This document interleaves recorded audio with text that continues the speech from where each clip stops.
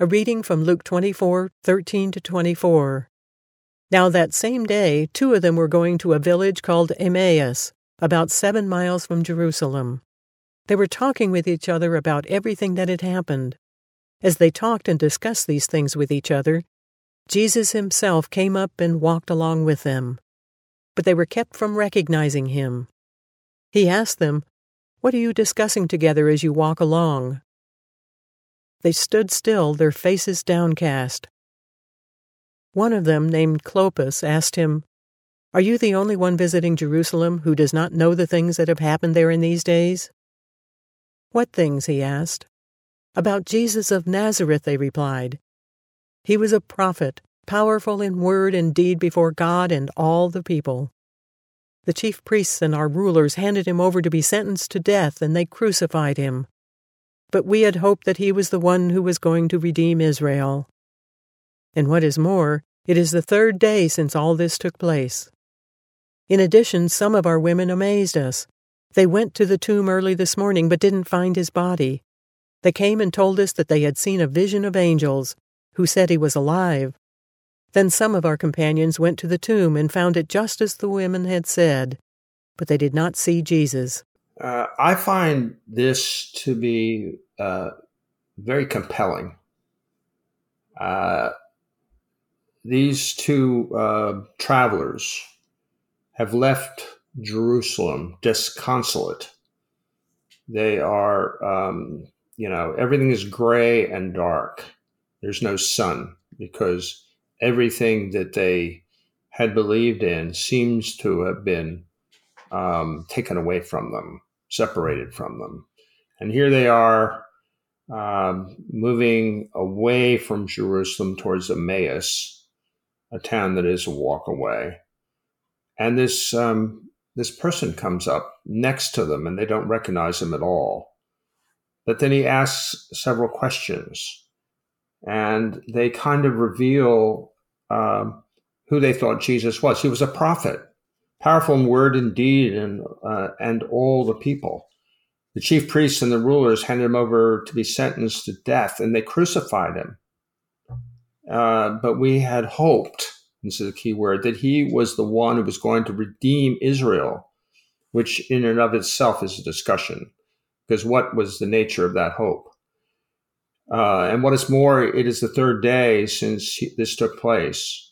In addition, some of the women amazed us. So they're just going on, and little do they know who this 3rd traveler actually is. Mm-hmm. But this story is not a single story. It's going to be covered in the next few days. That's right. And but this part of it is so essential because it's so particular. It's so Luke. Yeah. It's like he interviewed these people 3 or 4 times to get their story and then incorporate it into the overall narrative that he is writing about this phase of Jesus's presence. Yeah, I'm glad we're going to be looking at Luke 24 for the next 3-ish days, I think. I just love Luke 24. I love this story. And we're going to look at some really wonderful details of this journey and then the meal that they have and all of that. But right now, I just love what it says in verse 15. It seems important the way it's written in the Greek.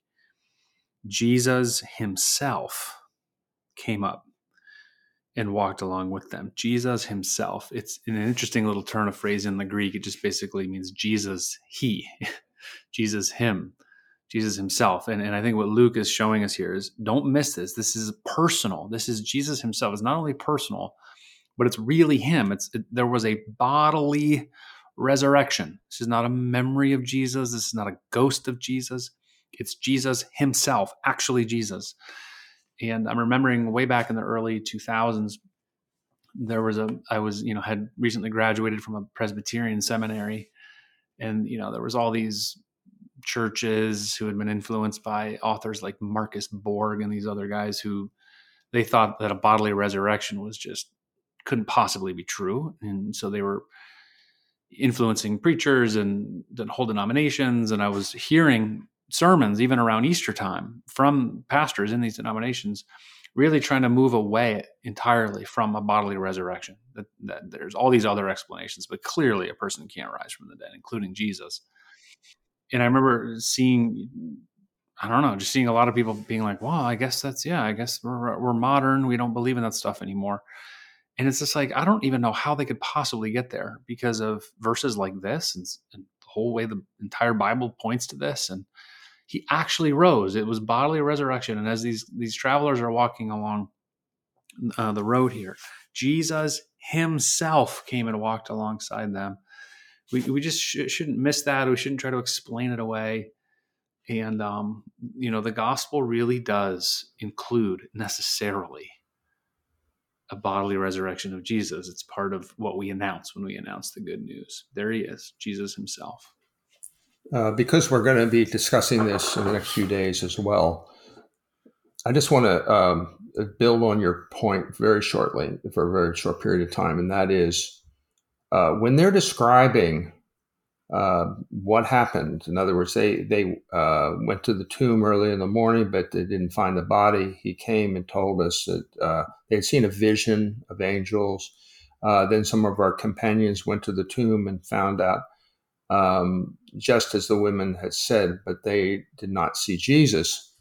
And it's just what I think Dragnet, a TV series, used to say, and the inspector said, just the facts, ma'am, just the facts. Yeah. And that's what you're getting here. Because they're not believing, they don't know who this guy is. They don't recognize him. Mm-hmm. For whatever reason, they don't recognize him.